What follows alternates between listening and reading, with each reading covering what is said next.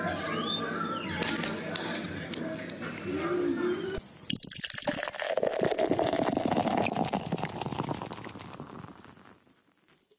everyone, it's me, Lawrence, long time no speak.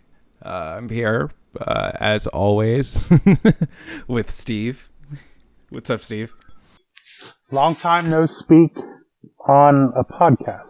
Yeah, specifically on the podcast.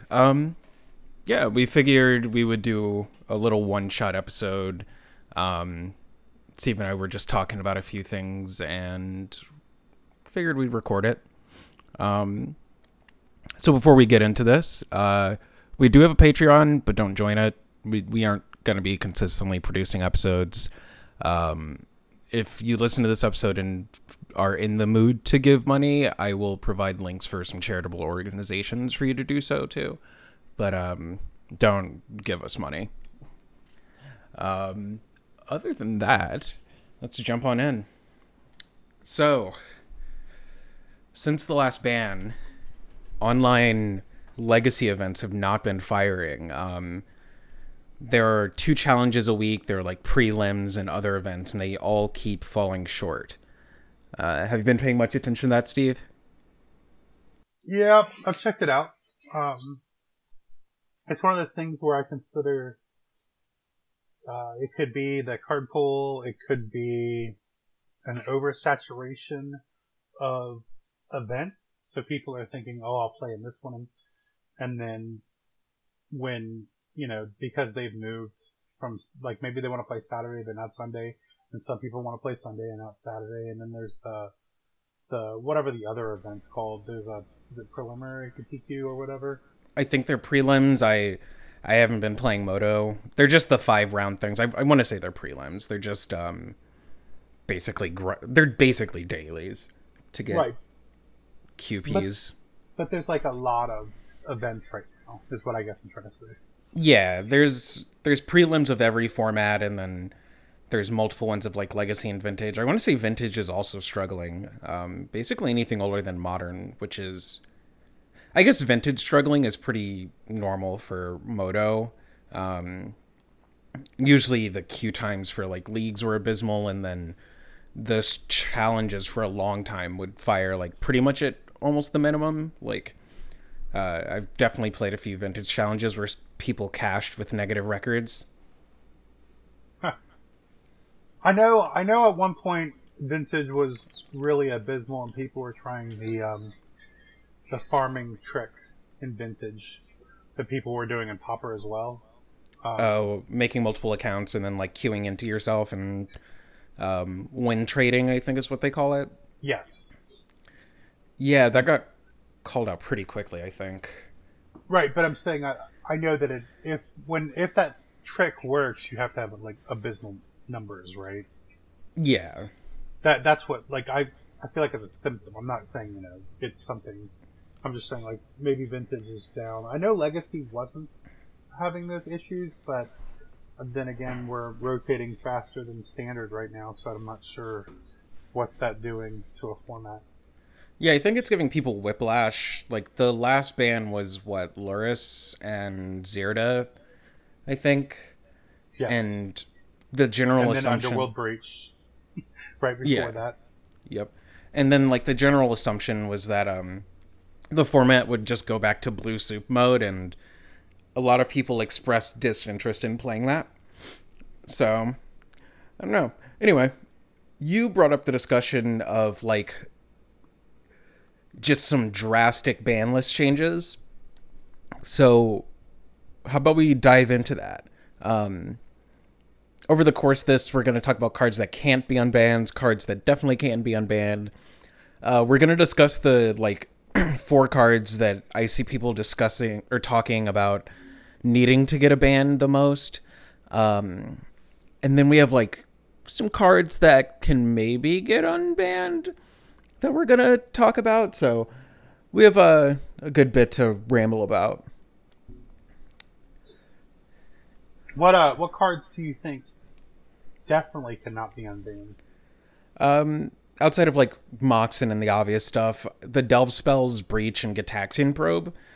Probe was actually the first card that came to mind, in terms of like, please never unban this. I don't know if there was anything on here that I overlooked. Were there any cards that you definitely think can't get unbanned that aren't glaringly obvious?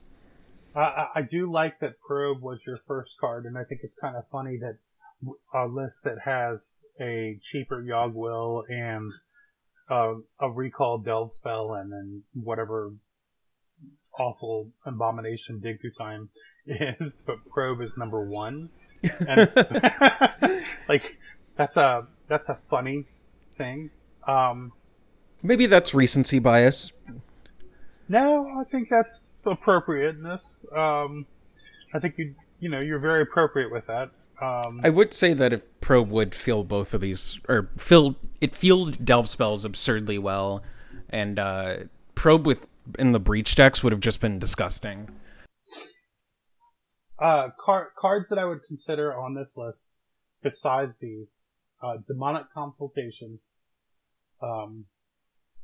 Even though it's kind of a drawback tutor, it's a 1-mana instant tutor. I guess maybe if we discuss other cards later, Demonic Consultation can be in the running with that other card. So, Chaos Orb, just because Chaos Orb is like annoying. It's also a dexterity based card, right? Yes. Yeah. Balance. Balance should never, because the decks that are going to play Balance aren't going to play Magic in any which way or form. If Legacy could have a restricted list, then I would be okay with Balance. But I don't need Balance. It's just not a fun card. Yeah, I'm also very aggressively against restricted lists in Legacy, so. Obviously, Mishra's Workshop is also never getting unbanned. That may be grouped in with Moxen and stuff, but Library of Alexander, same. It's just more. What do you think about Hermit Druid? I was gonna ask about Hermit Druid. I wasn't playing Legacy when this thing was a relevant effect. What was good about Hermit Druid, or was it ever a card in the format? I'm legitimately not sure. It just dumps your yard. That's the problem with Hermit Druid. I don't really think that in Legacy it's that much of a problem, and I know a lot of people will probably hoorah me because you have to untap with a creature, and I think we have enough creatures in the format right now that if you get to untap with them, you win the game. What style of decks were using this? Like Oops All Spells sort of shells or something, or? Yeah, it's more other things, but yes, it's basically, because you're dumping, you reveal cards from top of your library until you reveal a basic land, put that card in your hand, and all of the cards are revealed into your yard. So you just not put any, basics in. Yeah. Yeah. You can pick something. Like we have Thassa's Oracle now. There's so many ways to win. Okay. But it doesn't matter, right? Because what's the deck? The Oops All Spells deck plays the two effects that do the same thing that don't have to untap. Right. So to me, Hermit Druid's like, I don't care if it's unbanned. I know it's only 2 mana, but who cares? Like I think a lot of these effects will fall into that for me. Bazaar Baghdad, nope. Well, with Hermit Druid, it falls into like the category of like, I don't think there's a real reason to unban it. Like, I don't think it would have. It's one of those cards that I don't see it having a real positive effect on the format, but it has the potential to have a negative effect, even though I think that's like a very small chance that it would have a negative effect. But it's just like, why? There's no reason to unban it. It just seems like a pointless action. I do agree with that, but I think at some point, like, I don't like that logic because cards can't. I'd rather give a card a chance, in my opinion, especially if our pool is deeper in the powerful cards than these new cards that R&D keeps printing. Can have some play because there's enough powerful effects in the format to like fight them. Like we banned all these cards, and a lot of these cards are banned before any of the power level. They were banned because at the time, Werebear was playable. So, Right. like, I don't know. Like, the cards that I think, we can add Channel. Channel shouldn't happen, even though Channel Fireball is funny. So, like, the thing about Hermit Druid is it's just like a save people from themselves thing. Just like leave it on the ban list so people don't waste time with the card, just to realize that there are other things that are likely better. I don't know. I guess. Like, if it got unbanned, I wouldn't, oh my god, Hermit Druid is unbanned. It's the end of the world. I just wouldn't really care. But I think that it's just like probably better to just sidestep all of that conversation, right? I guess. I mean, it's like, I think World Gorger Dragon's cool that they unbanned it, and it did nothing, right? It was kind of the same conversation when having about Hermit Druid. But then a couple times of World Gorger Dragon control deck has appeared, and it's been interesting, and it's been fun, And it's made even like, serious players try it out and have fun. And I think that is that would be like why I would be okay with Hermit Druid, if that makes sense. Sure. Do you think that the World Gorger Dragons never really had an impact because the shells themselves are inherently bad, or because Legacy is like a lot of the metagame definition happens based on what people play on Moto, and doing a World Gorger Dragon combo on Moto is like not an enjoyable experience, right? Oh yeah, twin effects are miserable on Moto, right? And World Gorge is probably even worse. I've seen people play World Gorger Dragon on Moto, and every time I do, I'm just like, why? Why would you do this to yourself?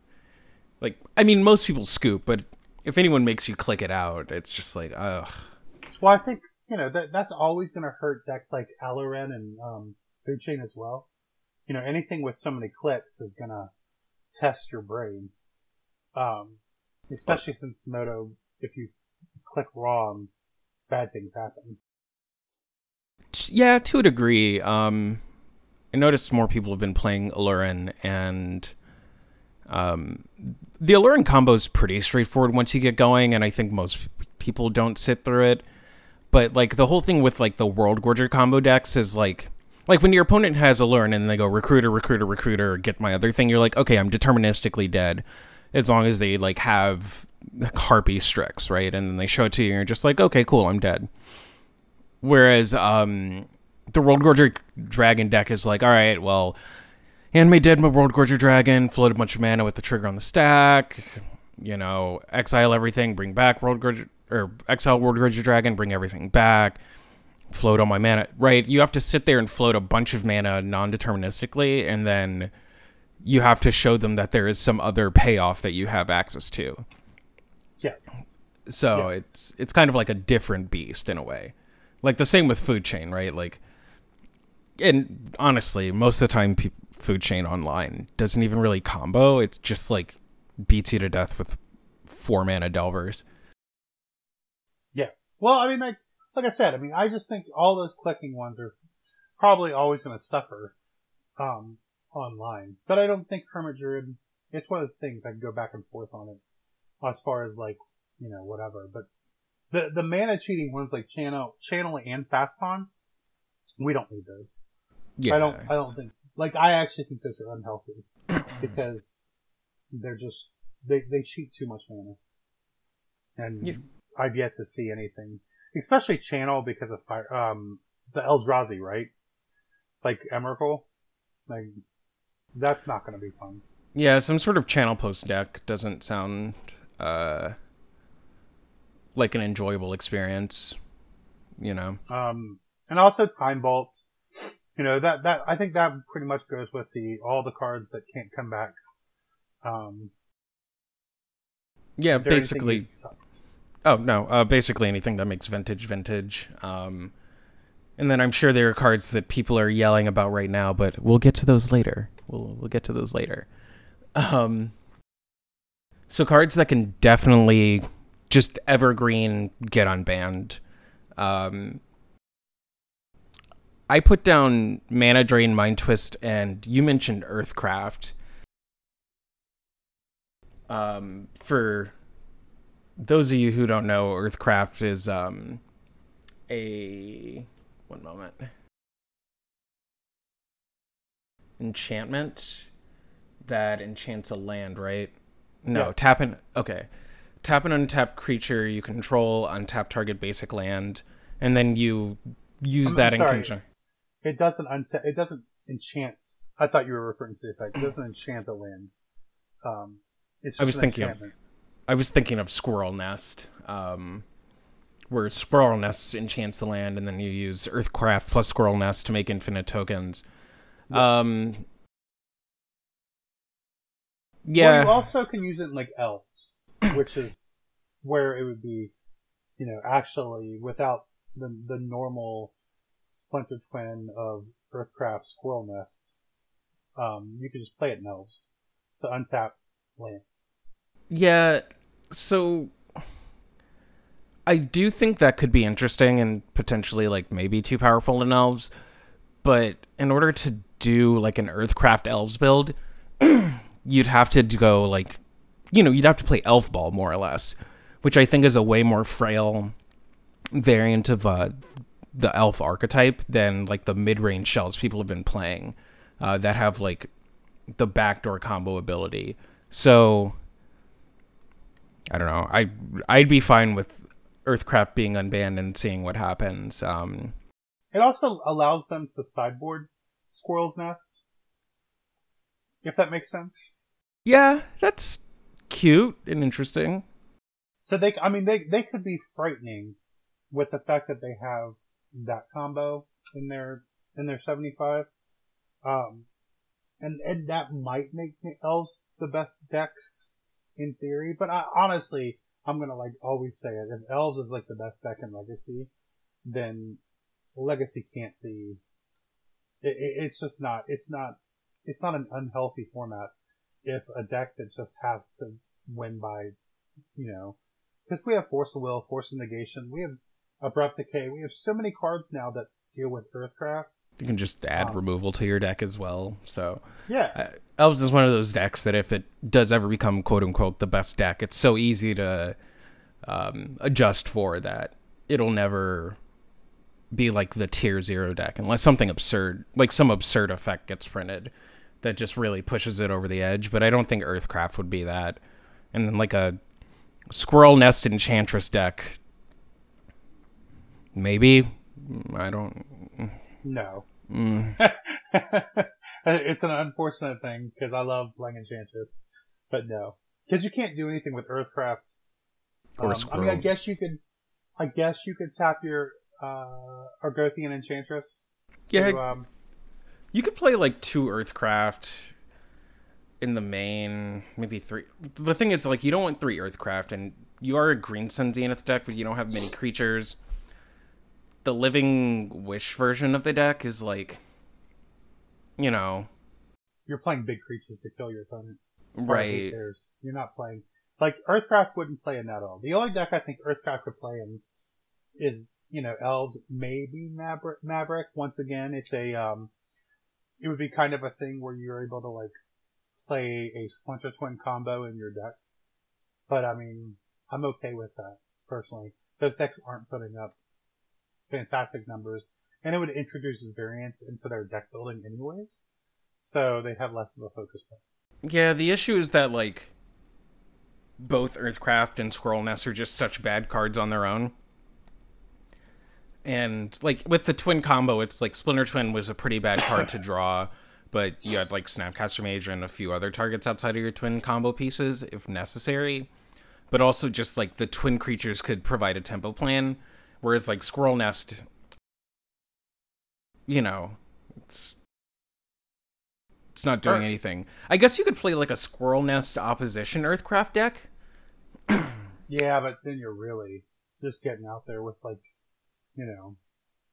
your things. Earthcraft's fine by itself in these mediocre creature decks, just because if you do have if you have to lead with the untap a green guy, the 2/2. I can't remember his name right now to save my life. Untap a green guy? What does it do? Whenever you cast a green spell, untap it. Oh, Nettle Sentinel. Nettle Sentinel. Yeah. If you have to lead with Nettle Sentinel, Heritage Druid, if you have like an awkward start with your Elf start, Earthcraft lets those cards still be relevant, because you're able to, like, Nettle Sentinel on one, cast Earthcraft, tap Nettle Sentinel, untap your forest, cast Wirewood Symbiote, untap Nettle Sentinel, tap Nettle. You know what I'm saying? You Right. can keep chaining with Earthcraft. And I know a lot of people that like might frighten them, but every time they introduce these cards in their deck that aren't elves, their other cards become worse, like Glimpse of Nature. This doesn't play well with Survival of the Fittest, or not Survival, I'm sorry, the Natural Order. All these cards in their deck, it kind of, and so that introduces variance into their deck building. I'm okay with that. Well, another thing is that a lot of the elves lists have been skewing towards playing more cards that are just like powerful in their own right and less the combo pieces. So if they add more just like arbitrary combo pieces, they're more susceptible to disruption. So I'm fine with Earthcraft being a thing. What are your thoughts on Mana Drain and Mind Twist? Mind Twist is fine. A lot of people say the argument for not unbanning Mind Twist has to do with what you mentioned before. It wouldn't do anything, so why put a card that can negatively impact everything? And I get that, but at the same time, it's like, I'd rather let someone try to break it later. Or introduce a new format, or not new format, but new deck. Right now, Mind Twist is, to me, like, it's a worse payoff card than every other Storm payoff card they have right now. And so I think it's almost hilarious that we think that Hymn to Turok is okay, but Mind Twist is a problem.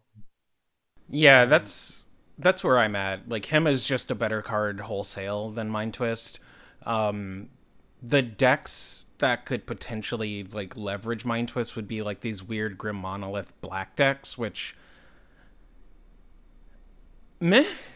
It's just one of those things. Like, it's a discard spell that's just so underrated when compared to Thoughtseize, him, even Inquisition of Kozilek, Duress, that I don't mind unbanning it. I'm kind of curious to see like what would happen. Maybe it would be like a random one of in the sideboard, but the issue is like if I'm playing a sideboard discard spell and like my Grixis control list, it's going to be another Thoughtseize, or it's going to be like the fourth Hem or whatever. Or a K command. Or a K command, right. There's a million cards that are better than Mind Twist. So Mana Drain. I've been a champion for Mana Drain for a very long time because Counterspell has been a card that is barely played. And it's not because Counterspell isn't powerful. I think Counterspell has always been, 2-mana Counterspell has always been pretty much an unbeatable card. In the fact that it's rate for rate, Counterspell has always been incredible. The issue with Counterspell has always been it's a reactive thing and not a proactive thing. And, by leaning on a Counterspell to answer things, you're saying, I'm going to give my tempo away to you to decide. And a lot of players have never been okay with that. So I think Mana Drain's fine, because if you play a Mana Drain deck, you're going to be a deck that's reactive. And so you might not be able to use the mana. And a lot of people were always afraid of Mana Drain and then untap, play Jace the Mind Sculptor. Is Jace even good anymore? The way I see it, so there are two ways Mana Drain can go, right? You have people playing like Mana Drain and like Miracle Shells, and most of the time the extra mana is going to go to waste, like you said. So it's just Counterspell with an occasional upside. And then the other way is like people veering more towards Landstill type of decks. So you have like, your Standstills, you may have Jaces, you have your Sharknadoes or whatever. So you fill your deck with more arbitrary mana sinks. And it's a similar dynamic to Earthcraft. It's like the Landstill deck right now in Legacy is fine. It's playable. And adding more cards to synergize with Mana Drain could pay off, but I don't think the added mana is huge. And like you said, Jace isn't really that big of a factor at the moment. And if you have a format where the whole game plan of like Mana Drain into Jace becomes so popular, you're just going to see an increase of Red Blast and Lightning Bolts to really counteract that. So I'm not super worried about Mana Drain having an upside. I think if any reason it's on the ban list, it's just because of cost. But other than the cost argument, I don't see a reason for Mana Drain to be banned at the moment. Yeah, I mean, its cost is, it's actually had several reprintings because it received a Judge foil, and then it was in, I don't know if it was Eternal Masters. It was in one of the Master sets we received in the last couple years. It was the same art as the Judge foil. So cost, I think, isn't actually the problem. I think like the reason why it was banned originally was, it was very important to ban it originally because all the cards were terrible. So like you played a lot of 5 mana, 6 mana bombs, and so like the generic mana from it was actually, relevant. But in today's, legacy, it's hard to build a deck that takes advantage of that mana without making your deck, really bad.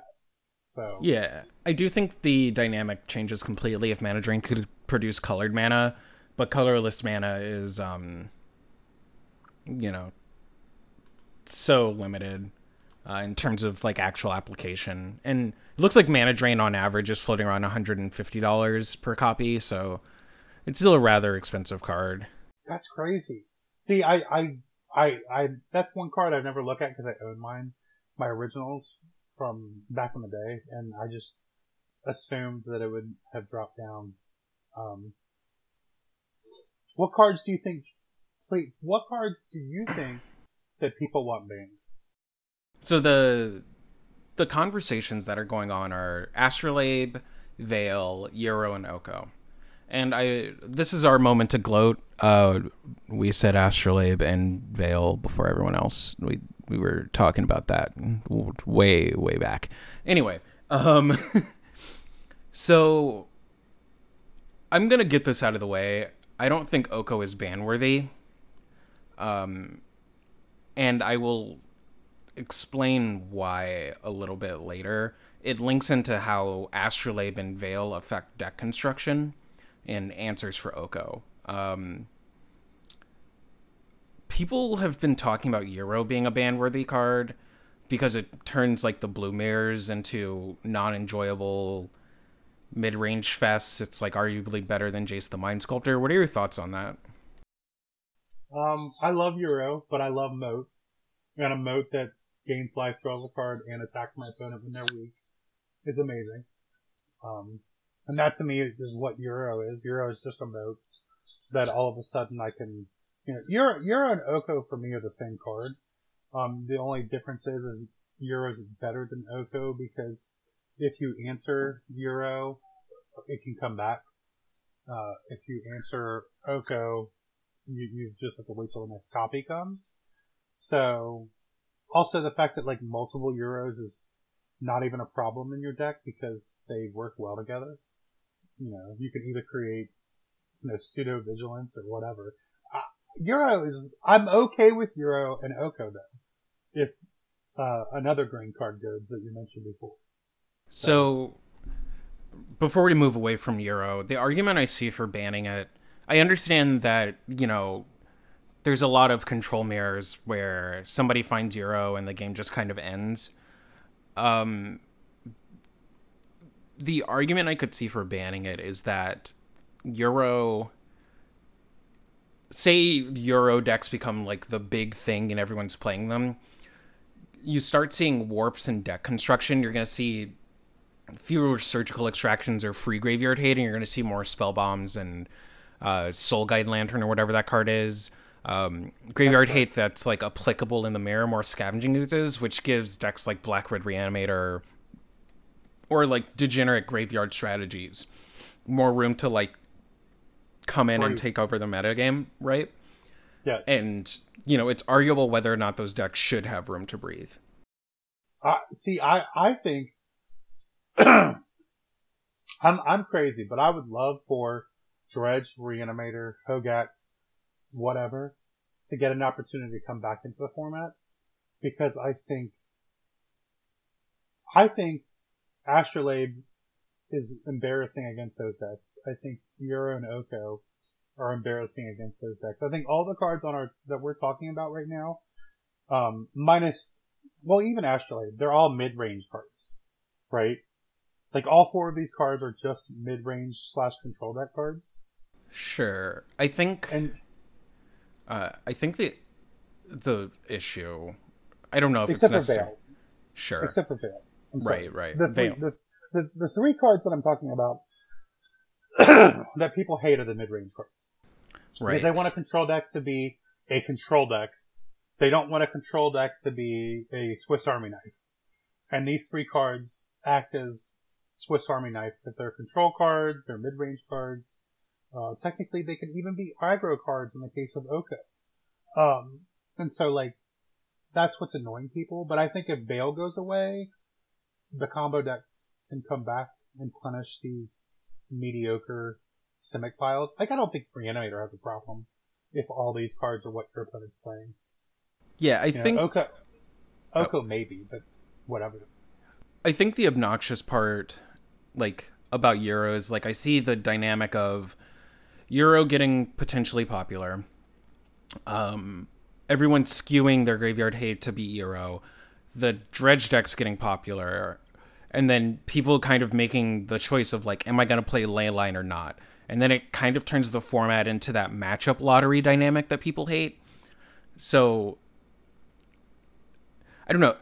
I'm not sure if Euro itself is too good of a card. I've seen a number of games that do just end on the spot to Euro, and it just seems like a completely uninteresting game dynamic. Like, there's, like, you can fight a Jace the Mind Sculptor, right?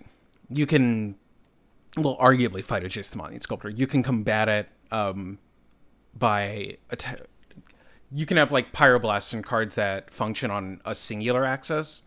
But when you're playing, like, a control mirror and you need to board in your Pyroblast and, like, Flusterstorm effects plus your Graveyard Hate to answer, like, this attacking life from the loam, it creates this weird, like, Jund dynamic in the decks post-board where you may draw the wrong half of your deck. You know, you may be drawing Soul Guide Lanterns while your opponent is drawing Pyroblasts, or you may be drawing Pyroblasts and just losing to Euro or whatever. So I don't know if that makes a card ban-worthy, but I can see how that would create a game dynamic that people just wouldn't want to play. With Labe and Veil, so my argument for Astrolabe has basically been the argument for, like, kind of why Deathrite was a bit too good. You get to the point where mana becomes, like, arbitrary, and the blue decks just get to abuse that the best. They just get to become Jund with Force of Will, and that's a bit too strong of a dynamic, I think, at least on the fair axis. I don't know. What do you think? I will admit, I'm biased to Astrolabe because I like to play lots of basic decks, and it makes lots of basic decks better, and maybe that's a problem. I love me some basic lands as well. I just love the color pie more, I guess. Oh no, I do, but I don't see. Here's the weird part for me. Because Veil, Euro, and Oko are legal, you play Astrolabe with them, and you're playing green anyways. And so, because you're playing green, I don't think Astrolabe's that much of a problem in your deck. Maybe if we were talking about, like, a everything but green deck playing Astrolabe, I might have issues with it. Personally, if Astrolabe goes, I'll just play Abundant Growth. I can still play my deck with Abundant Growth. And even though it's a colorless, even though it's a green versus, colorless, I'll actually be able to play Abundant Growths easier because I'll be able to play them off of dual lands that play green. And so, really honestly, and I get to have my real basics back, so I've kind of gotten, I'm okay with Labe going. the card I think has to go is Veil, because right now I wouldn't even consider playing green to the point I do if Veil wasn't taken.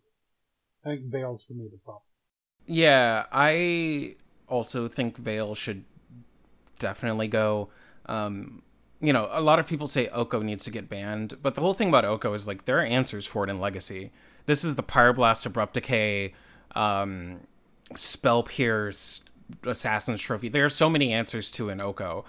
And the only real argument for why Oko is like really a problem is because you can protect it on the stack with counter spells and Veil, and then you can stop Abrupt Decay with Veil. And that's what I was going to say. All the cards you just mentioned were stopped by Veil in different modes, which is hysterical. Right.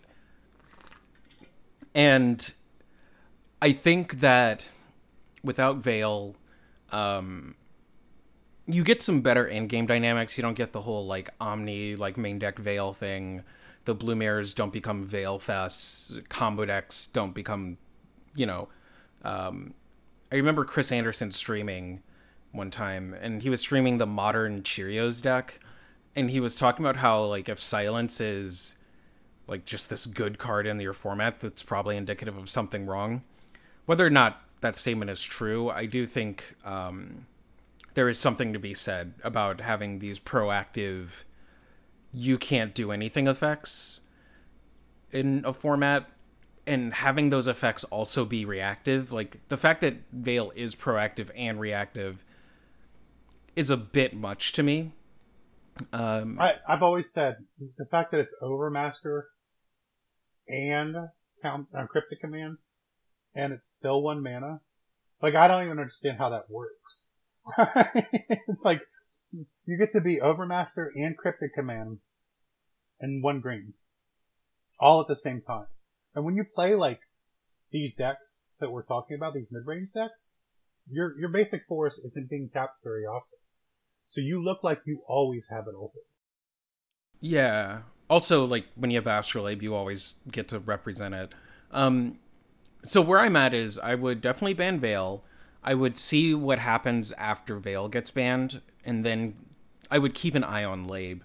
And then I would keep an eye on Labe and Euro, and then I just wouldn't have any plans to ban Oko, because I think once Veil's gone, it's so much easier to answer that card. But there's one also thing now a cost to your deck building for green, right? Right. Because right now you have your incentive would be just 3 mana spells for your green. Where with Veil in the format, you don't mind leading on, you don't mind having a basic force in your deck because you have a playable 1 mana spell. Where if you take the basic forest out of the mix, the Veil out of the mix, that basic forest becomes a liability in your deck. Right. And if we want to go further down the rabbit hole, if Labe does get banned, cards like Euro and Oko, being blue-green, do have a cost. Like, part of the reason Euro is playable is because of Astrolabe, the whatever it is, escape cost. That's Astrolabe makes that manageable. If, say, you ban Astrolabe, people have to play more dual lands, which makes Wasteland a relevant factor against these decks. So, like, you may be able to do the front end of Euro, maybe, but it becomes a bit more of a liability to try and play that sort of strategy. Because you're not going to play, like, double basic forest, double island without Astrolabe. So you're playing a bunch of Trops or whatever. So it's like, I could see Euro going from, like, the 3 to 4 of, to being just, like, this 1 of, and, like, a Bug Shell or whatever, 1 or 2 of. The last thing I want to quickly touch on is people saying that Astrolabe makes Legacy cheaper. I just don't like that argument. In general, Legacy is mostly played online, and in paper, I think a lot of people are realizing that proxies are how you're going to keep your local scene alive. And I think more and more people are realizing that the cost, like the barrier to entry regarding cost of Legacy, doesn't really exist as much anymore because so many people have collections that they loan out. And when you even look at the Astrolabe decks, they're still playing a good number of dual lands. It's like, the difference between an Underground Sea and 3 Underground Seas in your deck is, it's like saying I can't afford the 2020 Ferrari, but I can afford the 2017 one. It's like you're like you're playing Oko, you're playing Euro, you're playing maybe Snapcaster Mage or Jace. You're still playing almost every expensive card. The only change is the mana base, and only by like a slight bit. So I really just think that's like a red herring argument that people like to throw up, or a straw man, one of the two. I mean, we're all playing right now the same level of competitive REL events in any format, which is zero. Competitive REL paper events for all formats right now is zero. Some stores have just started doing FNMs and stuff, but Yikes. you're like, oh yeah, it's crazy. Mm. They're turning tables sideways. So take the long table and turn it sideways and put one on each end. You know what I don't want to do in the middle of a pandemic? Be around Magic nerds. Yep. In a store. Yep. And for me, this has highlighted the ability to play online paper Magic with your friend. Via like Skype. Just setting up, Zoom, Skype, Facebook Messenger, whatever your format is, you can play, with your camera phone. That's what I've been doing, playing with my camera phone, playing with my buddies, and I'm actually enjoying it more because I can, play it whenever I want, when I want. It's like I'm playing Moto without playing that software. So, it's just for me like it's a fun time. I think, and if my buddy says, like one of my buddies, he doesn't own multiple forces or multiple wastelands and wants to switch decks, he says, I have some proxies in here, and I go, cool. I guess I won't win the prize that we're playing for, which is what? Nothing. We're just playing to have fun. So I mean, I don't think there's a reason at a local level to host sanctioned legacy events. Planeswalker points don't exist anymore. Correct. I don't think there's legitimately a reason to hold sanctioned legacy event or local events, maybe in general, to be honest. Before there was some sort of incentive to do that, right? Like legacy guys played like 1 or 2 GPs a year, and they'd go to legacy FNM all year, and then they'd sign up for their GP, and it's like, oh, I have 1 or 2 buys off of Planeswalker points. Cool. But now that whole system is gone, so it's like, why sanction? Just have proxy legacy. Just let people play. So, and for larger tournaments, look, I have had people I don't know send me power from across the country to play. Me and friends power that they didn't know those guys either. It's as long as you're not an asshole and you treat people with respect, people will literally throw cards at you to use at legacy tournaments and vintage tournaments because people just want people to play those formats. So I think making bans based off of format health, or I would even argue that it's possibly reasonable to make bans based on what's fun. Like, people want Astrolabe gone mostly because it's not an enjoyable thing to play against. There are people who like getting online and arguing, well, these decks aren't taking up a huge metagame percentage. And it's like, well, what's the point of engaging in your hobby if you aren't finding some sense of fun, right? Like at this point, Legacy is a casual format. Like if you can't have fun playing your kitchen table Magic format, why are you playing it? Oh yeah, no, I definitely, as much as I am for Astrolabe, because I just think, power level wise, Astrolabe isn't very powerful. It just introduces consistency into your deck, which is all I ever want. I would always sacrifice power versus consistency. But, I understand, a lot of people are miserable because of it. Like, the people I play with, they don't mind it. But I'm not breaking Astrolabe to the point that some people are. I'm just using it as the generic, land filter that it is. And even with Yorion, that wasn't a problem, because I would cast Yorion when on turn whatever, and Yorion with nothing in play and still win. Just because we were both top decking and I had a giant Delver sitting in the wings. So yeah, For what it's worth, with formats like Standard, Modern, Pioneer, I would probably apply a different ban logic in terms of like what should and shouldn't be done. Modern's a bit of a gray area, but I think you can make Standard an objectively healthy format, and I think Pioneer you can do the same.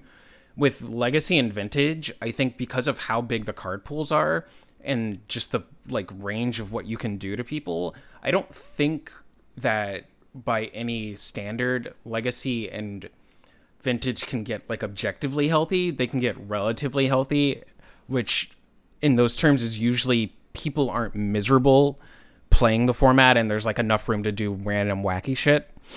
But I think skewing slightly more toward the needle more towards ban things that just aren't fun, whether or not they are broken or dominating the format. I think that logic makes a little more sense in Legacy and Vintage. Yeah. I mean, like I said, I want whole Legacy to be fun, so I'm okay with it. But at the same time, like, some things we're talking about right now may change if we unban some cards. So let's go over some cards that are, contentious, I guess, would be the best word. Okay. The first thing on our list is wheel effects and bargain effects. So let's just get this out of the way. Necro, maybe. Dark-Rit Necro is still a real thing. But I think definitely Yogg Bargain. And earlier before the cast, you made the statement that solidifies why having Yogg Bargain is... I'm mixing up my words. Yogg Bargain being on the ban list is terrible because... Griselbrand. it's a better Yogg Bargain, folks. It's better. You can reanimate it. Can't reanimate it. Bargain. The only thing that's close to it is Replenish, and that's like 4 mana, so who cares? You can... The best thing you can do with a Yogg Bargain, the most broken thing, is show and tell it into play. But what if I told you there was a Yogg Bargain that also attacked? And doesn't make you miss your draw step. Yogg Bargain makes you miss your draw step. Like, every way, Bargain is worse than Griselbrand. Yeah, it doesn't win by itself. Yogg Bargain is kind of in that category of probably won't do anything, so maybe there's no reason to unban it. But it's also in the category of why is this on the ban list? It's so asinine that it is. It's one of those cards that's embarrassing to me. Because if I show like a newer player this Yogg Bargain's on the ban list and then they point to Griselbrand, I have to go, I know. Look, I can't explain it either, bro. That's embarrassing. What do you think would happen if they banned Griselbrand and then unbanned Yogg Bargain? Like, what does that look like? Like, does Storm replace Ad Nauseam with Yogg Bargain? Even still, I wouldn't mind that, right? Storm replacing Ad Nauseam with Yogg Bargain as just like a thing could happen. Like, but the one of Yogg Bargain deck, I think I'm okay with that. I mean, the problem is Yogg Bargain's 6 mana. Okay, Storm right now has a lot of the Storm lines. You're hoping to have 1 black mana after Ad Nauseam. Yeah. You know what I'm saying? So like the thing is like Ad Nauseam gives you some counterplay with being able to go like end of your turn, cast Dark-Rit Ad Nauseam, force you to counterspell, untap, do whatever. Yogg Bargain gives you the ability to go like Yogg Bargain pass. Like Ad Nauseam puts the pressure on you to win that turn before you discard, whereas Yogg Bargain doesn't. So you can like untap the next turn and then go off. But also, like, think about this. This is the mind blowing thing to me. You have an LED with Yogg Bargain. So with Ad Nauseam, your LEDs are a lot of times the way to recast your Infernal Tutor. Like you have an Infernal Tutor, mana, and LED in your Ad Nauseam pile, you win, right? Mm-hmm. Like that's just where when you draw the LED off at Yogg Bargain and play it, you have to decide right then and there, do I crack it for mana or do I hold it in case I find the chain? You know? Like, it creates a new dynamic with how you play your game, because LED now becomes, do I want to crack it now do I want to play a Black Lotus, or do I want to play an Infernal Tutor enabler? Yeah, I think under the assumption that Storm would play like one Yogg Bargain, it's fine to unban, even if it gets played along, like, you know, like we said, Griselbrand's in the format. I'm actually curious what a Yogg Bargain Stormless would look like, and I don't expect people to play like show and tell lists. But I think the next one the rest of our list here is Memory Jar, Mind's Desire, and Windfall. Jar is an interesting one and kind of plays into another card that we were discussing. We were discussing the possibility of a Tinker unban, and the first card that comes to mind with a Tinker unban is just like some obnoxiously good Bolas's Citadel deck. So maybe that's too much, but maybe Tinker Jar. I'm not sure. That's where your experience comes in. Memory Jar is, to me, Memory Jar is one of those things where I know a lot of people will scream that Memory Jar will enable all these broken things. And to me right now, all these old cards that are like engine machine cards where you put all the pieces together, your engine comes online, you win a game, aren't even very good compared to cards like Griselbrand, cards like Thassa's Oracle. These are cards that are just like, you don't have to have an engine. The card by itself does everything. I will say... Oh, sorry, what were you saying? I would argue that these cards like Memory Jar, Memory Jar is 5 mana. And it doesn't necessarily mean that you win. Like, I understand that you can build a storm pile and this, that, and the other, and whatever, but you still have to have 5 mana. Where I'm at is, I think Jar is fine without Tinker. Like you said, it's 1 million mana. If someone's gonna do something with Memory Jar, it's gonna be like it would be like a Memory Jar. Remember that Michael Coyle deck? What was it? The Karn. Yes. See, that Mystic Forge or whatever.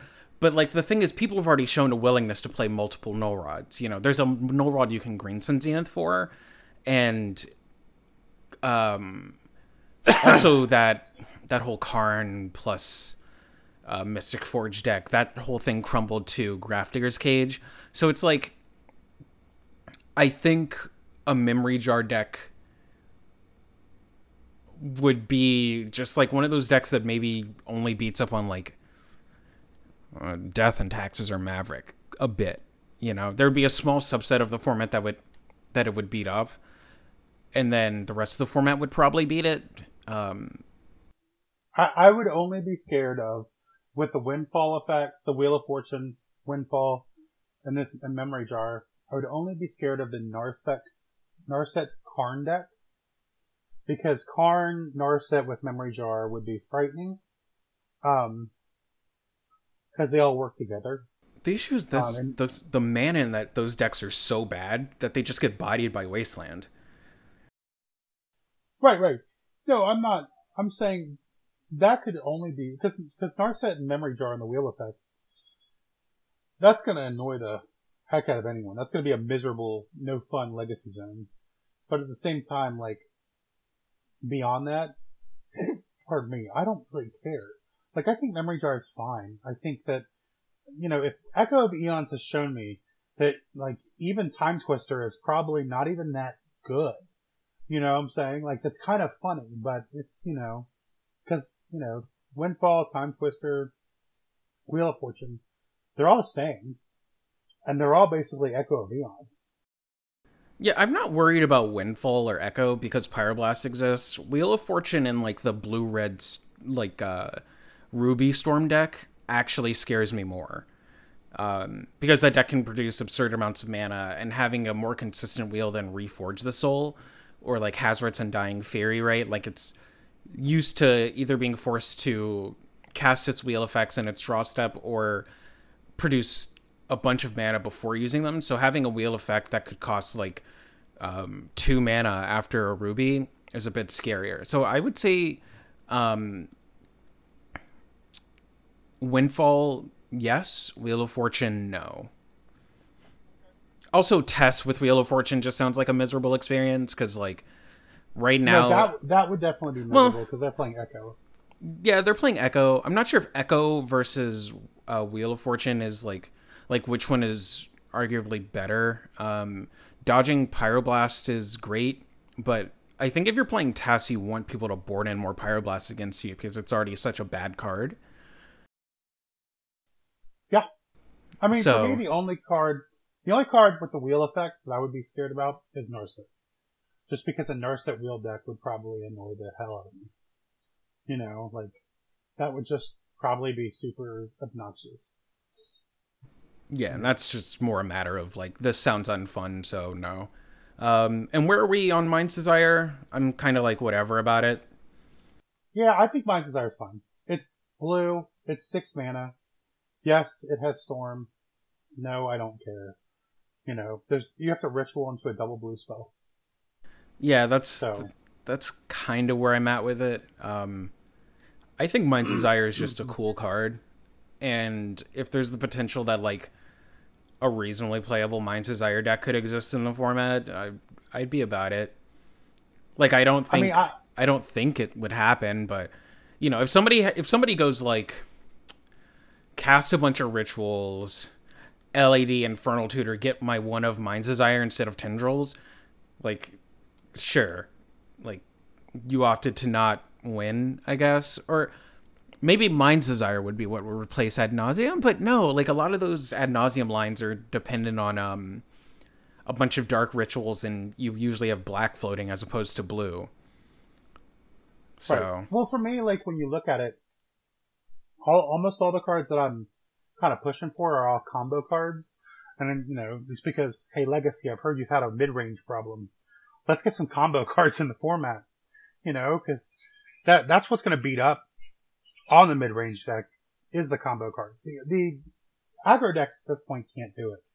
Zoo hasn't been legal forever, and then Delver Secret decks are secretly morphing into mid-range decks to combat the other mid-range decks. So, I don't think it's been a secret. Delver being people think Delver is tempo, but like the most common Delver shells have been mid-range for the last couple of years, outside of like the occasional Stifle list or like the blue-red Delver lists that people will pop up to just like punch people in the face with. But like, the aggro is gone. You know, and we almost need the combo decks to become aggro decks. If that makes sense. To like bring the format back into place. That makes sense. Force people to diversify their sideboards and actually respect certain things before turn 3 or 4. What do you think about the prospect of like unbanning Desire, but also like leaving Veil in the format? Do you think that Veil is still just like a trump to Mind's Desire? I do. Oh yeah. Well, I think Veil's a trump to most of the cards that we've talked about. Because they're all going to play a win con that Veil will stop. Pardon me. Like, I don't think that... I think Veil beats all of these cards. Which is sad.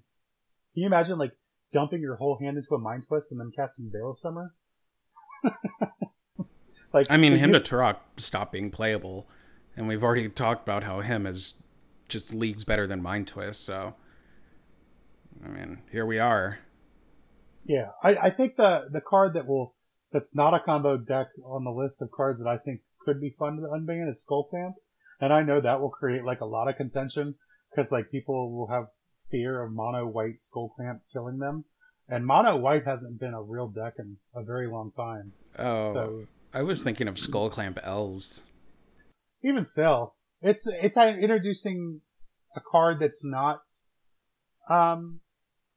good in certain draws.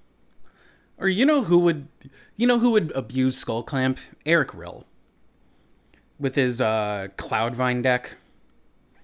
Man, that has so many moving parts True, that that I'm okay with does. that. That I'm that deck okay with actually it. does have way too many moving parts. Maybe the Skull Clamp deck would be like a Urian Alurin deck, since that deck is it's playing every Elvish Visionary more or less, except for actual Elvish Visionary, ironically. And Skull Clamp would be I don't know if it Nah, would be better than Ponder, but it's like up there. Like if you're playing the Coiling Oracle, Baleful Strix, Icefang Quaddle deck, I think I just want Skull Clamp. It's like so free to do that, right? yes and no.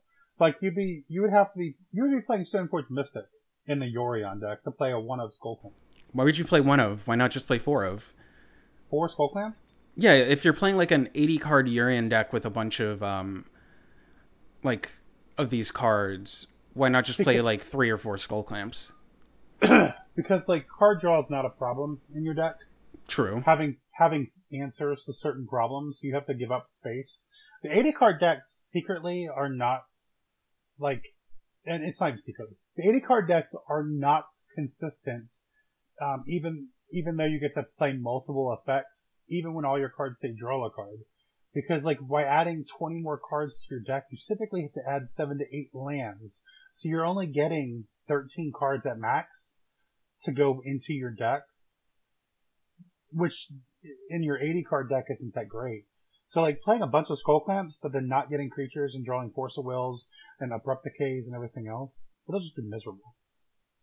Like it would have to be like a mono white deck or elves. Even elves, like they have a number of 2/2s and 3/4s with Reclaimer and Net Elf Sentinel that Skullclamp could be a problem. Does Goblins play any Lords? They play Yes, like Trashmaster, right? War Chief, right? The Haste Lord. Does I thought that Give him, just I thought War Chief was just a cost reducer and haste. oh, it might be. You know what? It might be. That might be actually true. I was thinking it was the Goblin ones. I never. Yeah, you're right. The Goblin ones are the ones I never can remember because they had so many before anyone else did. Yeah, I just, I could see Goblins trying to play Skull Clamp because like that deck is basically just like a bunch of weird shitters and then Aether Vial and reliant on tutors and you can see red white goblins with the before mentioned Stoneforge Mystic. But I don't even care because Stoneforge Mystic is right now just a laughable card in almost all formats it's legal in. So yeah. The thing about Skull Clamp and Goblins that I see could be an issue is just like Sling Game Commander, not whatever the new one is. Yeah, it is Sling Gang, not it's Siege fun Gang. game. Yep. Yeah, it's like it has tension because Goblins wants more creatures on the board to like combo kill them. I don't know. Um, I think a lot of these cards that we're talking about, it's kind of funny when I look at the list. All of them were problematic before Abrupt Decay was printed. And so they were like permanents that could not be affected by the, removal set in the format, and so they had to go. But we have like answers like Abrupt Decay, we have answers like K Command, we have answers like Engross Rampage, like even now Mono Black has enchantment removal. I mean that which is hysterical to me, but whatever, right? Like right. I don't think these cards deserve to be I would be okay if we had a new deck come out with Skull Clamp that was mono white tokens, mono red tokens, mono whatever tokens, and it was just this like beat down deck. Because once again, like it would be great for these fast decks to annoy the mid range cards that we're so worried about. Yeah, where I'm at with Skull Clamp is like I feel like there is a reason to keep it banned, but I can't think of one. So maybe it's just like the general thought process that Skull Clamp is too good. So And I'm on the unban it because for me it's like if we know that R&D every 6 months is going to infect our format with some commodity of bad, evil cards, and we're going to have to deal with more ban and restricted list announcements than we ever had in a 5-year period. So why not give these old cards a chance? Why not pioneer beta test our legacy format with our actual old bordered old cards? Rich Shea, you want some old bordered cards? I hear. Just give us these cards and let us beta test it. You know, because we'll at least test it and break it and ban it fast, and it'll be more accurate than Wizards making the decision years ago. And now you got to look at these decisions and go, well, you know, they can't see that Oko's a problematic card, so how much testing do I think I trust with them? I will say that I'm glad that the card Luris never met the card Skullclamp, because, oof. Oh, yeah. Well, think about, like, you know, there's only, like, a couple more cards that we can talk about. But, like, I know I'm one of the only people, but I would love Survival of the Fittest as a card unbanned, you know, because it promotes, like, value green decks, and it can play a combo role with, like, the Vengevine deck. But, like, either way, I don't think the card's as good as it used to be, because we didn't have Rest in Peace, Surgical Extraction, Abrupt Decay. A lot of cards in the format we didn't have. And so, for me, it's like, Survival, the only problem with Survival is it's $150 in paper, but there's another card. There's another card that's $150 in paper that is played in Legacy, even more than it's ever been because of Esper Vile, and that's Gilded Drake. Gilded Drake is $150. That's hilarious. So, the price point to me doesn't matter. You're playing with dual lands. Get over the prices. Should the card be, you know, unbanned or not? I don't know. I think Survival of the Fittest is a fine card. I think it promotes, like, a different line of play that isn't centered around Brainstorm. You know. I wasn't playing Legacy when Survival was legal. I've only seen, like, the vintage variant, so I really just don't have an opinion on this. Well, the vintage variant gets to play Bazaar. Yeah, it's a whole different beast. It's a whole different monster. You get to play Bazaar and Moxen. I do think Blue-Green Survival as, like, this mid-range combo deck could be a thing. Because, like, you know what combos well with Basking Rootwalla? Oko. You know? Well, more Euro, but yes. Oh, well, yes, also Euro. Or Euro combos well with Survival. So, again, maybe you have to make some adjustments on that end. But I'd be curious to see what would happen with Survival. I mean, it's once again, I think some of these cards are super powerful. They're on the ban list because the cards weren't powerful back then, so they got put on there. And we've had so many cards in the last, like, I don't know, what, 7-8 years. You know, we didn't have a Delver of Secrets. There was the only thing that could challenge it in speed was Zoo. And Survival is so mana taxing. It takes a green to activate. A lot of people don't realize that. They're like, you know, you play it and like, well, I mean, you know, you say that, but like, Delver can challenge anything. You need mana, Delver's got you. they'll fix you real quick if you need mana for your deck. So, what do you think about Mental Misstep? I wasn't playing Legacy when Misstep was legal, but I don't think that card creates good game dynamics, but it would slow down the format a bit, and maybe help answer Delver of Secrets or whatever, but I'm not really on that hype train. I'm all about not. I kind of want, if we would unban other cards on the list, I would be okay with Mental Misstep, but the way it is right now, I would be afraid of the mid-range decks with Mental Misstep more than I would be of the aggro decks, or the combo decks. So I'm okay with Mental Misstep still stepping out the door. Thoughts on Oath of Druids? Like, just like slow show and tell, right? Well, yes. I don't like Oath of Druids. Because Oath of Druids is a tutor and a win con by itself. So, like, it reminds me of a 2017 card or 2018 card printed back in the day.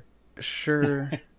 Like, I understand, like, you have to play, like, the bad lands in your deck. I would be okay if we could embrace the whole 6 months unban a lot of these cards and give them a shot. I'd be okay with Oath of Druids in that, time period. Like, you having to understand as a player that you might not have it that long.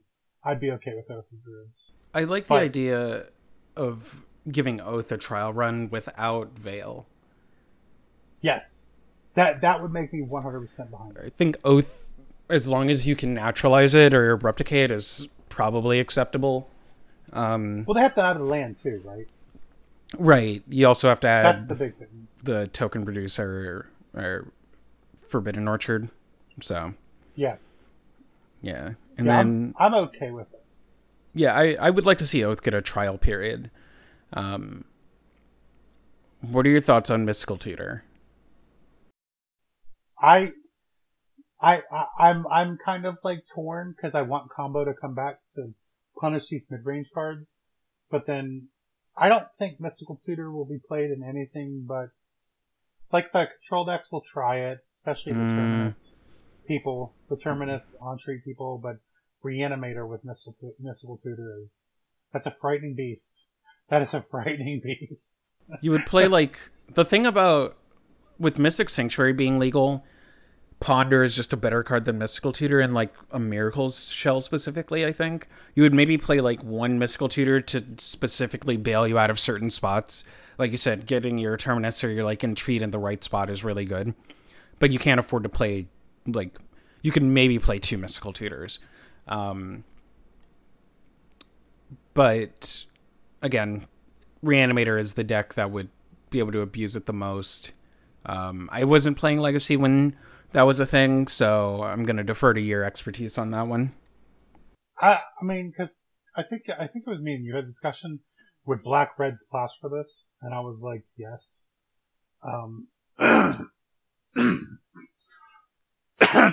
Pardon me. It's early morning. I haven't like cleared that out at all. Yeah, I think Mystical Tutor is like one of those things. I really want to promote the fast decks. So I guess I would want to unban it because of that. Yeah, I mean, during our conversation, I brought up the point that the blue-black Reanimator deck was, from my understanding, good with Mystical Tutor, but this was also during the period of Legacy where people just didn't construct their decks well. And I brought up the like idea that the red-black Reanimator deck is potentially already like better or close to power level as like the Mystical Tutor deck, because like, you have a nuttier, the red-black Reanimator deck forces you to warp how you build your deck, forces you to warp how you mulligan. It has all of this free discard, and then like, you brought up Mystical Tutor for Faithless Looting, but the deck already has like Entomb for Faithless Looting. And the only cards you would really want a Mystical Tutor for, outside of like, obviously Reanimate or whatever, would be like your sideboard cards. But I don't know if adding the blue to the mana base would be worth it. People have played blue for show and tell, and I've watched a lot of those people die to Wasteland. But being able to find, God, would they even be able to play Reverend Silence or whatever? Yes, but I would be more worried about like them able to get their sideboard cards like Reverend Silence, but also being able to choose between Reanimate and Exhume based on their life total would probably make it very playable. Yeah, I'm not sure what the deck list would look like in terms of space for cards. Mystical Tutor strikes me as kind of in the same vein as Hermit Druid of, I don't really see a benefit for adding this card to the format, but I do see a lot of downside or potential downside. And, we mentioned trying like Mind Twist because it's just kind of whatever, mana drain. But I don't know. I see Mystical Tutor being format breaking, and I don't see it necessarily being fun or having that fun factor. But like, you can arguably find fun in like Mind's Desire being like an unbanned card by Yeah, comparison. Especially like Mystical Tutor, you don't have to jump through too many hoops to use it, whereas like Desire you do compared to like Ad Nauseam or whatever. I think that's my big take on it. Is my big take on it will always be like the tutors. Tutors are very very dangerous, and tutors that require little to no deck building restraints, I consider it to be, almost frightening. And I think Mystical Tutor is one of those cards. I mean, it gets to tutor for too much for its mana cost, and it's an instant. I'm just not, no, I'm not about it personally. I just think that it would promote problematic gameplay, and the Miracles deck even having the opportunity to Mystical Tutor for Terminus, I think would just make a lot of people tired real quick. Yeah, I think Mystical Tutor for Terminus and then being able to just loop that with Mystic Sanctuary would be an obnoxious dynamic. Um, Also counterbalance, right? I mean, Mystical yeah, Tutor with counterbalance becomes a counterspell for 1 mana. yeah, true, true. Um, okay, so I think Luris can be unbanned based on the Yeah. changes to Companion. Um, I don't think the Delver Shells would want it. The deck that came to mind that could potentially still play Luris was Death Shadow, and then I remembered Street Wraith as a card, so you'd have to find a way to replace Street Wraith.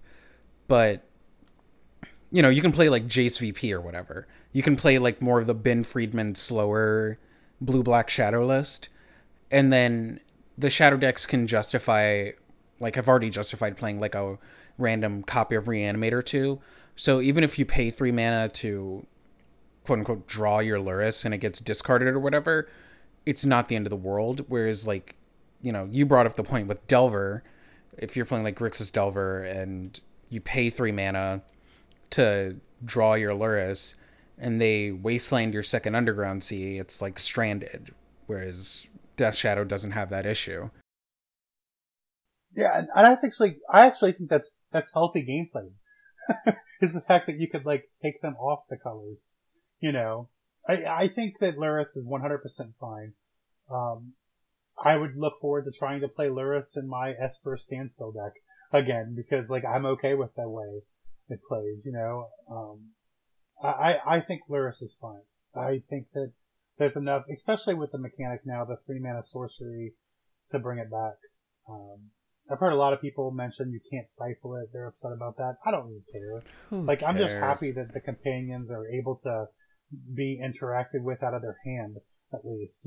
If Delvers or any deck is going 3 mana, bring it back, 3 mana, cast it, and you can't do anything about that, well, that game was over anyways. Yeah, so, I, complaining that you can't stifle them getting their companion is just the dumbest thing ever, but people will complain about stupid shit. But yeah, like the difference between Luris being a 3 mana Mishra's Bauble and being a 6 mana Mishra's Bauble is night and day. So I think it's fine to unban. Thoughts on Frantic Search? Frantic Search just for my boy Marcus, but also because High Tide, it would be another aggressive, fast, semi-fast, like turn 2 to 3 combo deck, because Frantic Search would actually speed it up. Mm-hmm. And I would be okay with that. I just want to bring combo decks back into Legacy. Because even though a lot of people complain about combo decks when they're prevalent, when there's no combo decks, these mid-range decks are just getting to like beat up on all of you all with the value engines. Like, it's just hysterical to me that we've got one side of the coin that just doesn't want combo decks to be prevalent, because there's no skill, this, that, and the other, whatever. But then when there's no combo decks, then these mid-range decks just are going to play mono 2-for-1s. And Wizards likes to print 2-for-1s, so it's going to be a problem. I say Frantic Search is another card it's blue, it's 3 mana, I'm okay with it, Yeah, I'm fine with it. The idea of making Legacy more of a rock, paper, scissors format is interesting to me because right now the format is just like rock and then a scissors deck that is secretly a rock deck and then a paper deck that like sideboards into a rock deck. So I'm fine actually having a wider array of decks that force you to respect more than just blue soup. So there's that. And I then think that's the answer to Blue Soup. Like, a lot of people don't understand that, but I think if you answer Blue Soup by making the format quote unquote whiter a little bit, even though people hate wide formats, if it was whiter, Blue Soup couldn't be, when Checkpile was struggling was when we had like Reanimator, Storm, and the Grixis Delver deck. So like Checkpile, because Checkpile was a better mid-range deck than Grixis Delver. The Deathrite era is what I'm referring to. But Checkpile had to respect the Stompy decks and the combo decks and the Delver decks, and so Checkpile was diluted because of it. Where I think this season's Checkpile isn't diluted at all. They're just trying to beat each other up. yeah. And then kind of the last thing we had on the list where we were talking about you mentioned that you kind of wanted to see Wrenn and 6 back, which is a scalding hot take. And I countered with kind of two things. If you unban Wrenn and 6, I'd be curious to see what happens if you unban Deathrite Shaman. I know I was talking about banning Astrolabe earlier because of arbitration of mana, blah, blah, blah. This is mostly just me being curious. I think this format would probably be heinous blue soup, but Wrenn and 6 versus Deathrite Shaman, with the potential for Wrenn and 6 and Deathrite Shaman in the same deck. But the caveat to that would you have to ban Delver of Secrets, because like Wrenn and 6 and Deathrite, if they're only in like these bigger like pseudo mid-range control decks, they're annoying cards, but I think they're fine. But I think where the issue comes is like when Delver decks get to have like planeswalkers or pseudo planeswalkers for so cheap, it just creates a like absurd game dynamic. So I'd be curious to see what would happen if Wrenn and 6 and Deathrite Shaman were introduced into the format without Delver of Secrets to create an easy shell. But the only issue is like there wouldn't be like a Punisher tempo Wasteland deck, but you would have like Field of the Dead plus lands decks. So maybe those would act as like the greedy mana police. Oh, I see. I think it's one of those things where I've kind of wanted to see the format without Delver for a while, just because Delver reminds me of the fetch lands, and then it causes a lot of problems because like a lot of people complain about Daze. I don't even know if Daze is good without Delver, like because the tempo loss from Daze is is very problematic. Delver is such a really insane good card, but it's also policing the format. And maybe when you think about it like this, like, is it the reason that combo's afraid to come back? Because if you play your combo deck, a Delver deck just trashes you. Well, I think know. it depends on how the Delver decks are being built, but I think Delver is a good police deck for the format. Like, the other good police deck for the format was Countertop Miracles, in my opinion. Just because it, like, forced everyone to structure... Like, it structured the metagame and forced people to actually, like, build their lists in interesting ways to combat the various tiers. And I like Delver as, like, an arbitrary police, but it's, like, an awkward conversation of how powerful can the Delver deck be, right? Like, Deathrite Shaman, Wrenn and 6 Delver...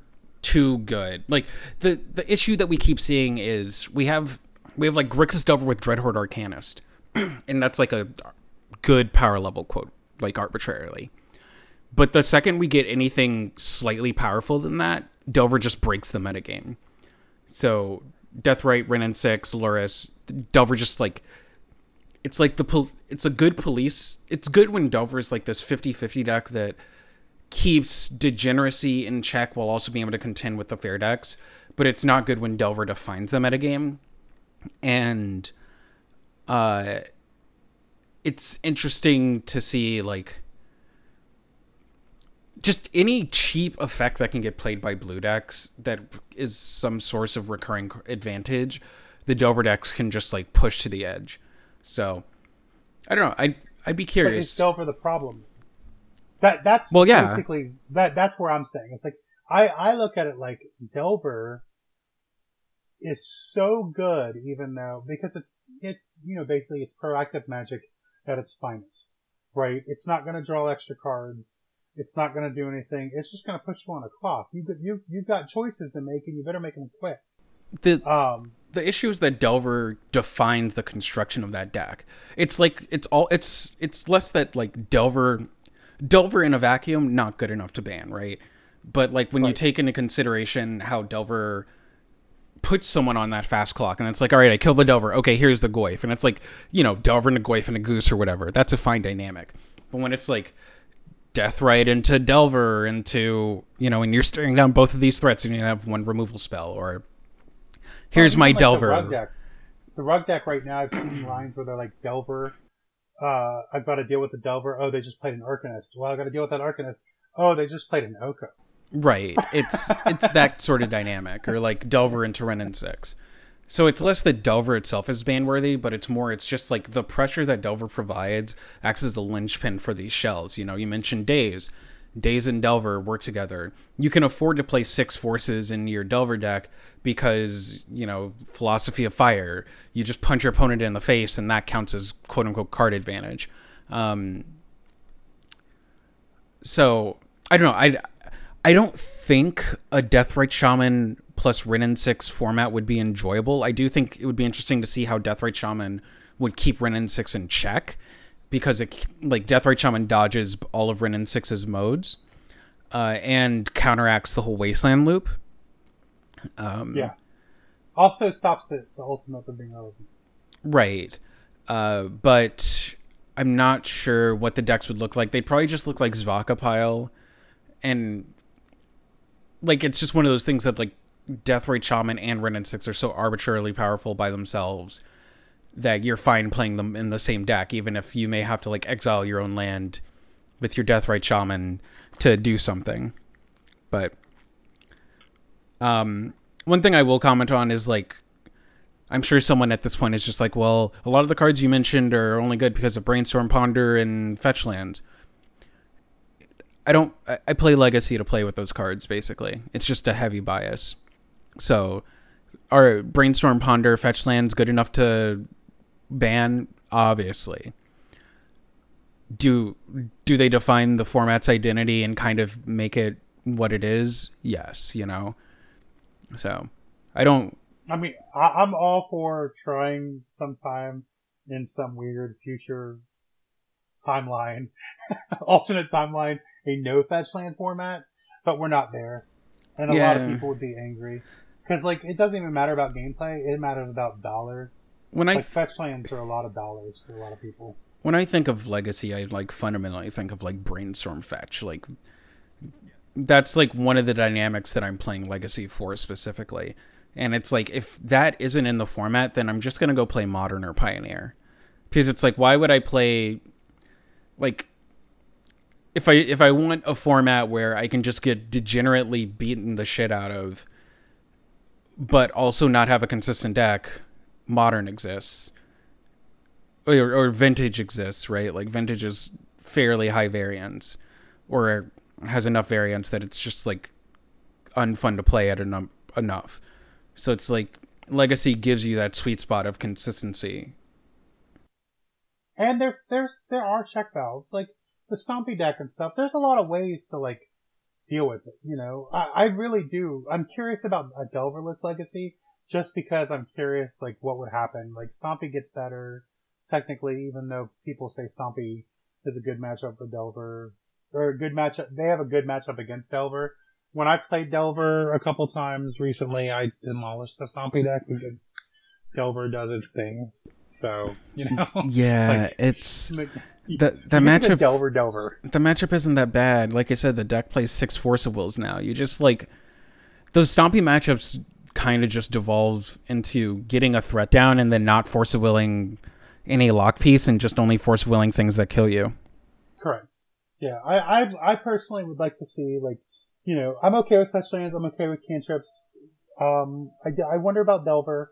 But once again, I don't even know if we need to worry about banning a card like Delver if we could unban some of the other cards on the ban list and see what Legacy plays like with it. Give these new cards some old power cards to fight with. I agree. Ultimately, just raise the power level of the format, see what happens, and then tweak from there. I just think like this era of like blue mid-range decks just being so powerful and kind of defining the format constantly with very little variety to contend with is like meh. Like people are playing Aluren, which is like Aluren is like Merfolk, right? It's like the blue deck that beats up other blue decks. Yes. It's my cup of tea. I like it. I currently like Aluren. Even Merfolk has been playing like the fastest Oracle paradigm shift, and I laugh about it, but at the same time, it's frightening. Like, it's kind of hysterical to me that, I just think that a lot of these cards, I don't think they're that good if you put the old cards in. And so I'd like to see the old cards come in and beat up on them, or at least put them in check. You're playing an Oko. What is an Oko going to do against a survival of the fittest, right? What is it? I don't know. I'm curious to find out, though. Yeah. Oh, and speaking of bringing back the old cards, you on Twitter with the spoiler. Oh yeah. WotC, like you got to bring back Miracle Grow. Yeah. They heard you like miracles, but I think they Good old Quarian Dryad. I've never played with that card. I think it's hysterical. I looked at your tweet and tried to guess the card before looking at it, right? And yeah. I was getting all the creatures but that one. Yeah. Like, I was really on an E-Witness. I was like, it's gotta be E-Witness. and then I thought maybe they threw you through a loop and gave you something like awful, like Heritage Druid, like some kind of like, or like Titania. Titania in Standard would be interesting. I don't know. Ugin in Standard is going to be. Somebody mentioned that you can Nissa into Ugin now, and it's like, oh yeah, yes. That's all right. Miserable. Y'all That's have what we call that. Ooh, spicy. That's what we call miserable. I looked at Ugin like 5 times, and I was like, this can't be true. Like, and Massacre Worm, Ugin. Nissa. You know what? Since we probably aren't doing another episode for a while, we can quickly touch on spoilers.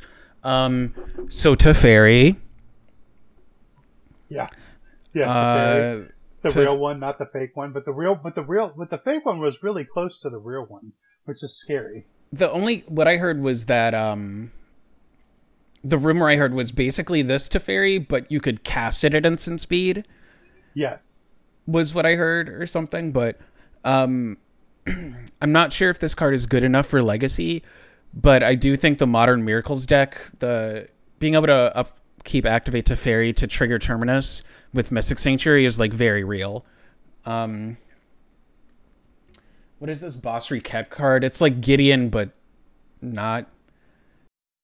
Yeah, the cards are their attempt to apologize to mono white decks and white decks in general. It's been a harsh couple years, and so they gave them a cheap Planeswalker that crushers, but yeah, I'm still just playing Gideon Ally Zendikar in the sideboard of Death and Taxes, or even 3-drop Gideon probably. The new Liliana is interesting.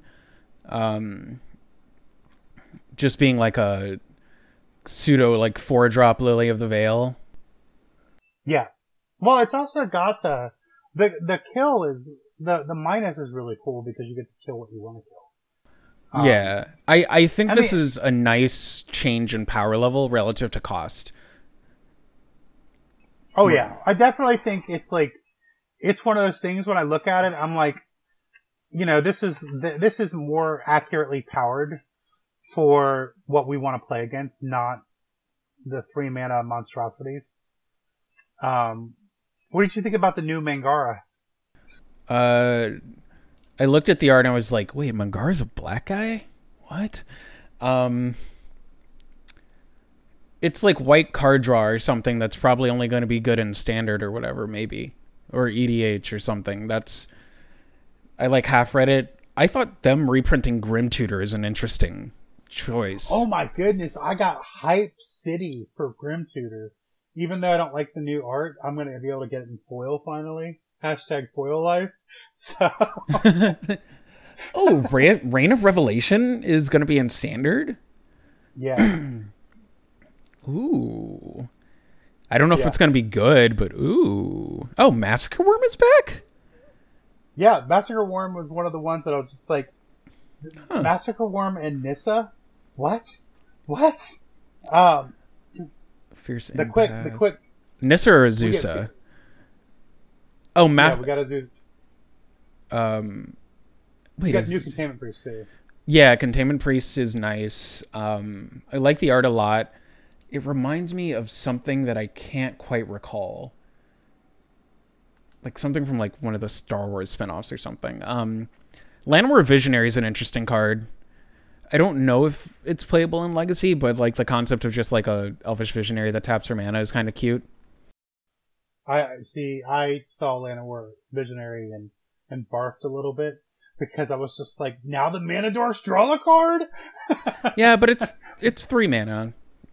I think that's the thing. They've been trying to like stop the Mana Dorks for 1 and 2 mana. And so they needed to go to 3 mana, but then they needed not to be such a cost if it just gets killed. So I like it. I think it's a very like well-balanced card. Plunge is also a card that's definitely seeing play. Like Plunge, if I'm playing like Grixis Delver, I'm snap playing like a copy or two of that card in my sideboard. Did you see that card? Yeah, that's the no more Okos for you. It's Smother that also hits Planeswalkers. Yeah. Still at instant and still at the same mana cost. It's just like strictly better Smother. Yeah, I'm like snapping off Plunge. Sparkhunter Massacre is cute. I was baffled that we gave another Merfolk Prowess. Prowess is evergreen. I think they undid that. That actually was undid in one of the announcements that they realized that Prowess was too broken. I thought. I don't pay enough attention to know that, but this card just strikes me as a limited thing, like a reasonably okay limited card. Oh, I laugh when Merfolks get Prowess. I just think it's hysterical that of all the creature types to get it, like out of blue, like Merfolk is the worst because they usually play the least amount of instants and sorceries. So, like in any Merfolk format, standard, modern, legacy, whatever. Like if there was a fairy, it would be kind of interesting at least. It's a limited card. It just, like, I rate it. It screams limited. Peer into the Abyss is interesting. Daniel Diamato was talking about how he thinks it could potentially be better than Ad Nauseam in Ant. Yes, I looked at it like 3 times. And I was just like, it's like the Doomsday of Ad Nauseams. It's 7 mana, though. Except for it rounds up. It's still triple black. It's hysterical to me. Like, I think so much mana. I don't think it's playable. I think half the cards that we listed throughout the episode will be better. If it was 6 mana, I think so, but it's 7. I think it's just a bit off. I love the fact that they I really think that it's hysterical. What was it that I saw? That it says Mills in Teferi's tutelage. Oh yeah, Morrow posted a tweet about how they were looking for a name for Mill, and they kept going around, and then they just decided to call it Mill.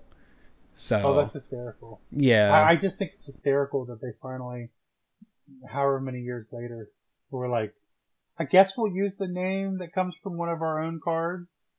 I don't think it's playable, but it's just neat. Baneslayer Angel getting reprinted is funny at Mythic. I figured like they would have downshifted it to rare, because like I don't think Baneslayer Angel is Mythic power level anymore. In standard it will be. You think so? I mean, oh yeah, in standard it will be. In standard it'll be very frightening.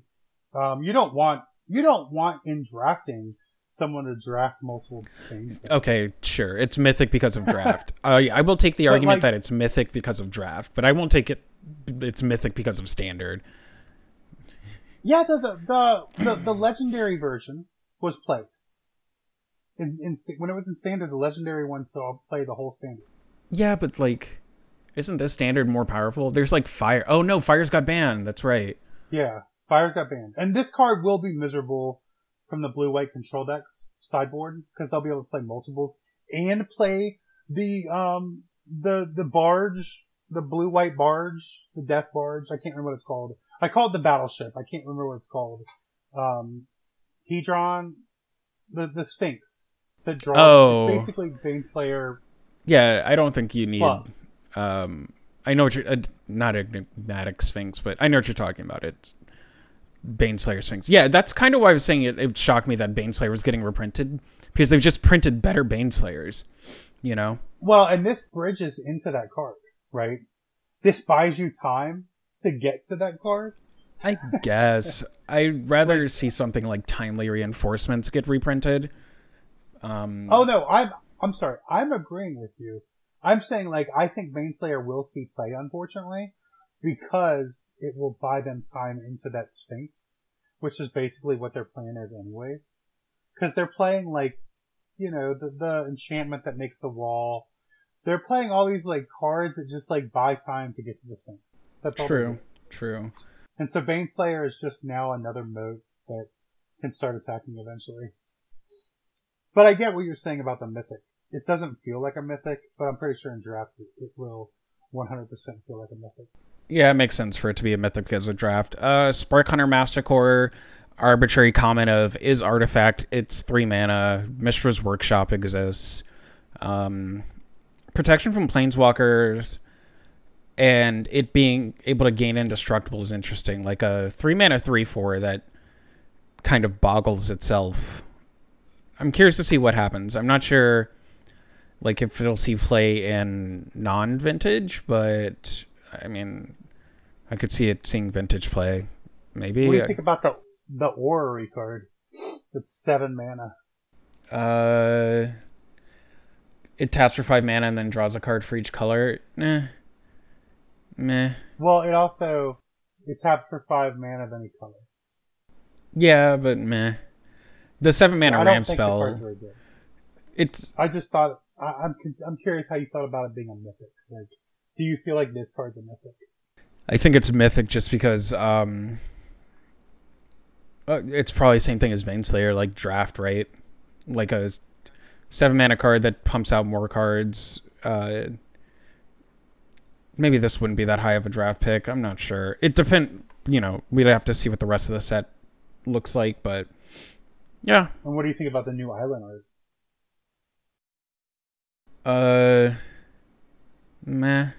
I don't really like this border as much. Like, meh. I'm just not feeling it. Like, yeah, I don't know. It's weird for me. I like the border, but I don't like the art with the border. So I think like a different art with the border would be better, or a different border with that art would be better. But I feel like the style together is kind of like, I don't know. I agree. There's definitely a clash between the border and art. I think it's funny that it's symmetric. So I just want to hear Rich Shea talk about it, because I feel like it's actually symmetric. Maybe it's not in the real card, but this looks symmetric to me. I'm very much sure that Rich Shea will find a way to be an old man yelling at the sky. If there's anything that you can count on in this world, it's that Rich Shea will find a way to hate something new. True. Yeah, I think that basically just covers everything, and they got a little more than what we had planned to talk about, so yeah. Yeah. Well, it was good doing this cast with you again, and we'll sign out for the real this time. All right. See you, everyone. See ya.